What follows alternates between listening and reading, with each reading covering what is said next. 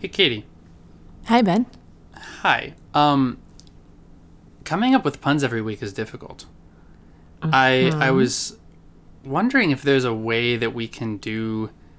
No, I don't actually have a pun. I just want to bring. Oh, I mean the one that's like super bad is. Can we talk about vectors and declare victory on vectorization?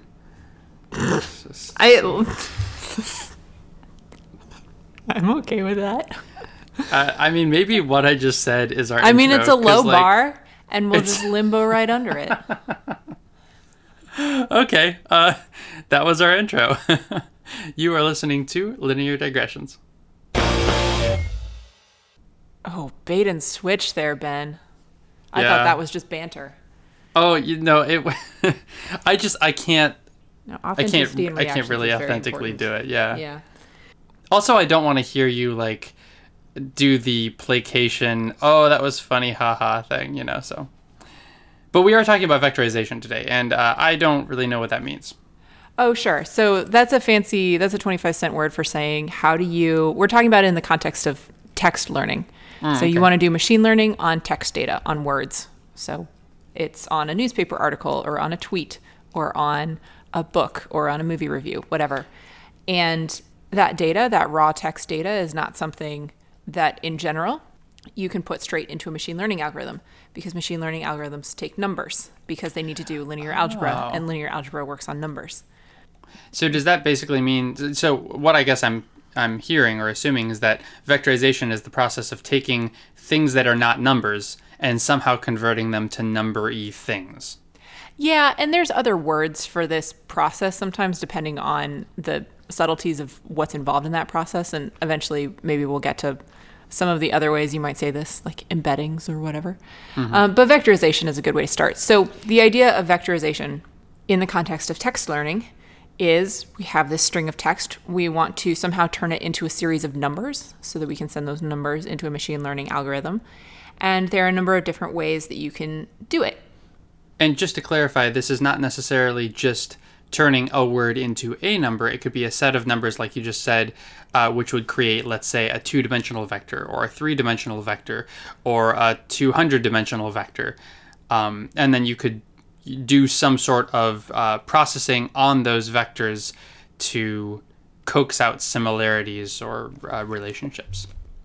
Yeah, so a pretty common way to think about this, and a good place for us to start, is that words can be translated into numbers and entire documents can be translated into vectors. So a vector, as you said, can have more than one dimension, and especially with text data, it tends to be very high dimensional data. And that's because usually each dimension in your feature vector corresponds to a word, and the English language or whatever language it is you're studying has many thousands of words. And so there's potentially many thousands of dimensions that might be the components of this vector that you have to make out of your text data. Got it. So not something that you can imagine in your head as like a 2 or 3D vector. This is something that's not grokkable in a graphical sense.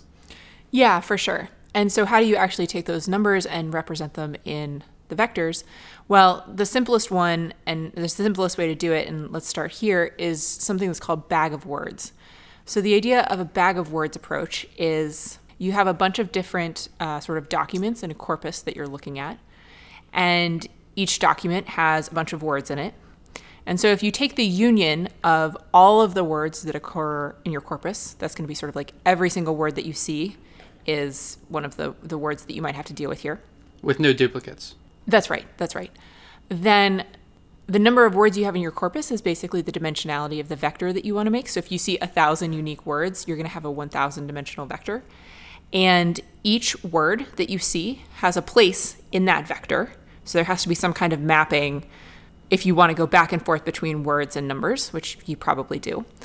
So your mapping says this spot in the vector belongs to that word. And then if you see that particular word in a document, you put a 1 there. And if you don't see it in that document, you put a 0. That's the simplest way you can represent it. So then the entire document is just a series of 1s that correspond to all the words that are in that document. And then probably most of the spots in that vector are 0s because most words don't occur in most documents. Got it. And then if you want to go the other way, you can't necessarily reconstruct the entire document, but you would, at the very least, can reconstruct of all of the possible words, which ones are in which documents by going from the vector and mapping those ones back to the words and the zeros back to nothing.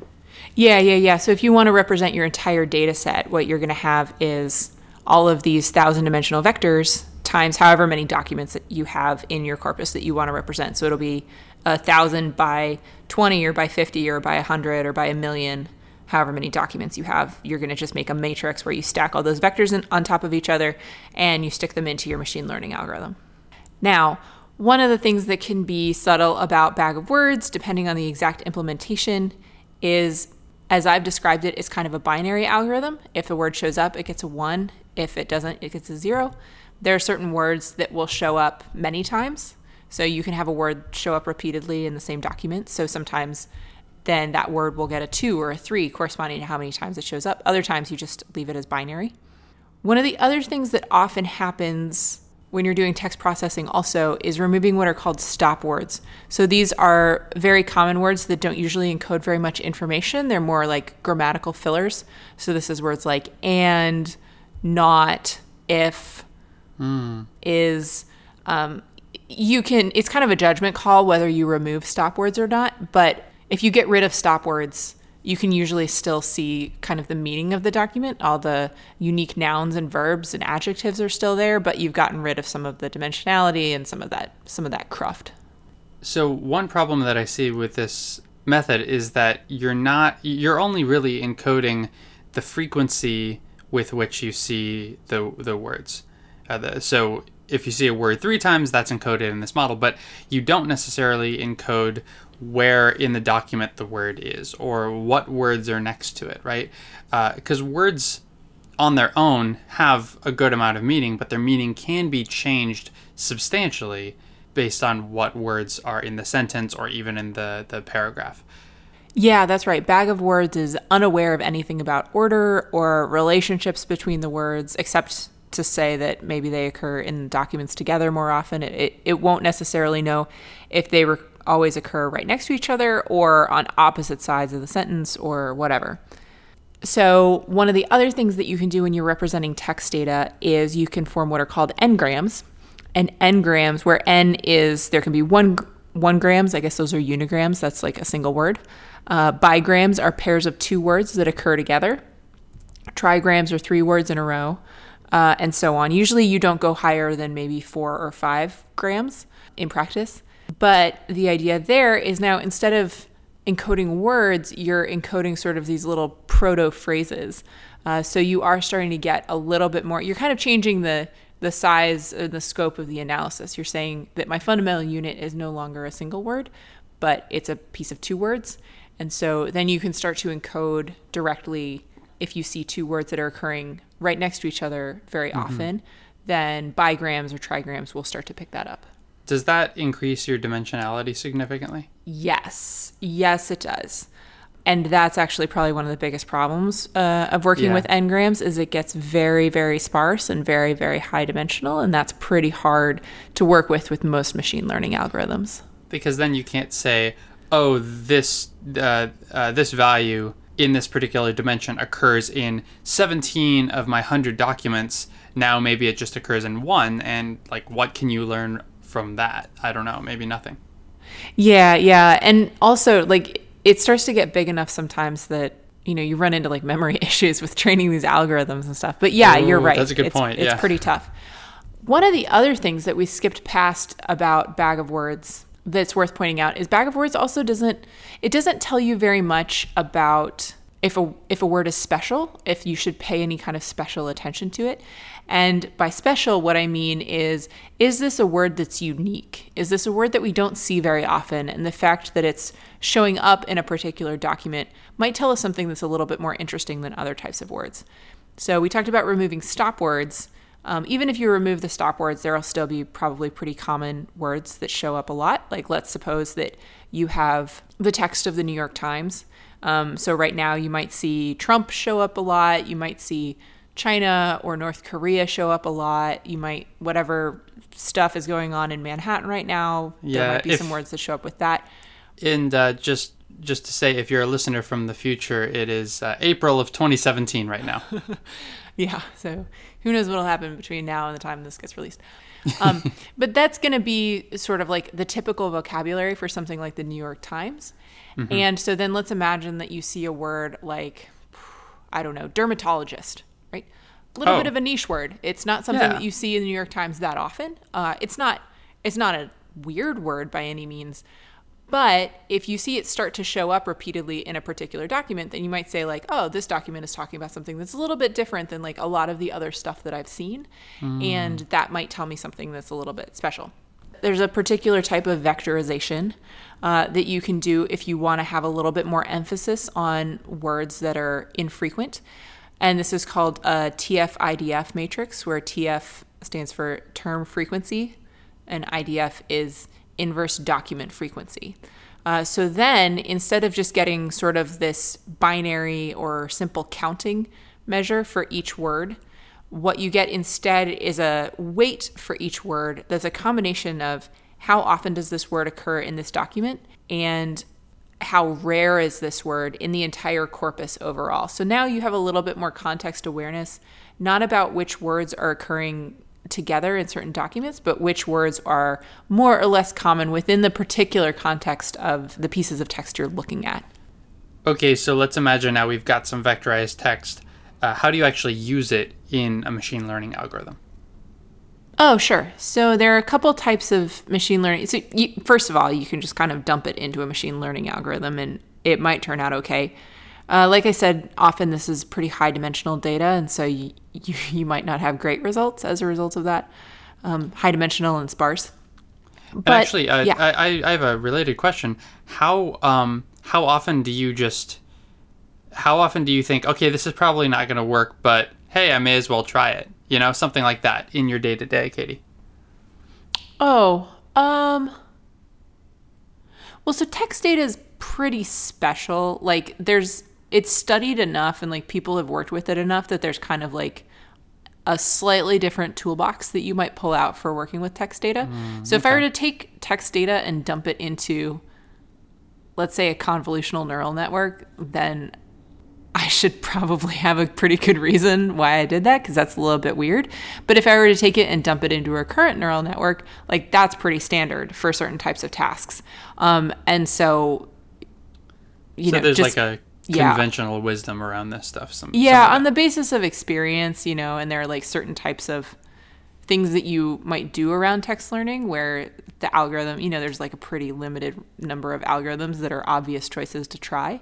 And then if you're doing something that's a little bit weird or a little bit more bespoke, then you might want to think about custom algorithms. But yeah, usually the place to start is, for a lot of tasks, if you want to build a binary classifier with text data, you start with naive Bayes, which is an algorithm that's based off of Bayes' theorem, which I know we've covered in some past episodes before. But the idea is this is a binary classification algorithm. And one of the classic examples here is we're trying to build a spam detector for emails, let's say. So based on the words that are in an email, do we think it's spam or not?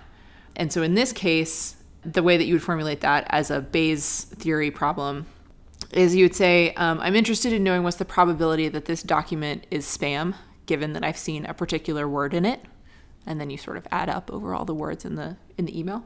The probability that this is spam, given a particular word that I've seen in it, is equal to, now we're making a fraction, and the numerator of that fraction is the probability of this word showing up, given that a document is spam.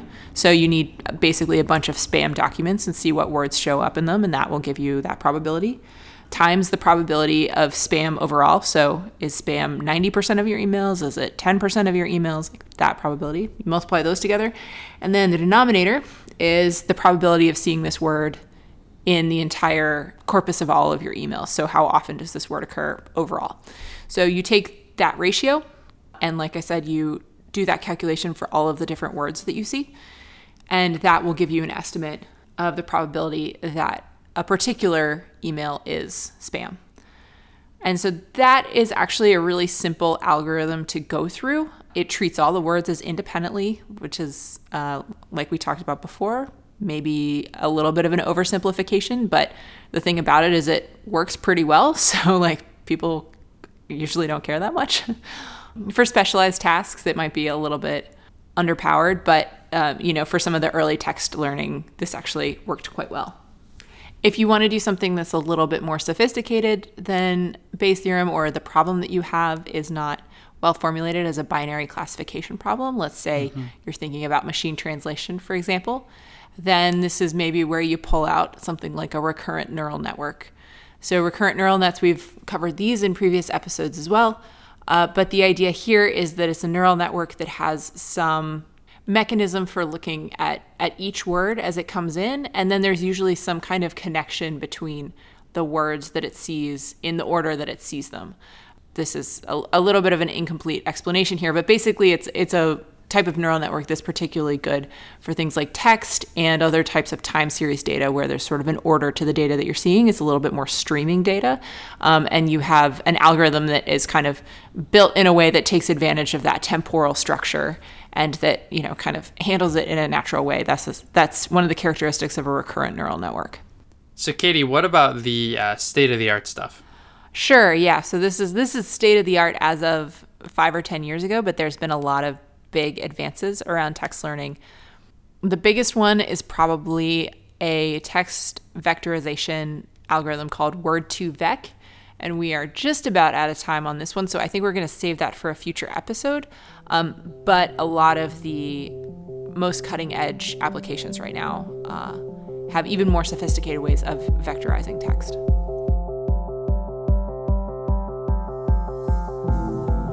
Linear Digressions is a Creative Commons endeavor, which means you can share or use it any way you like. Just tell them we said hi.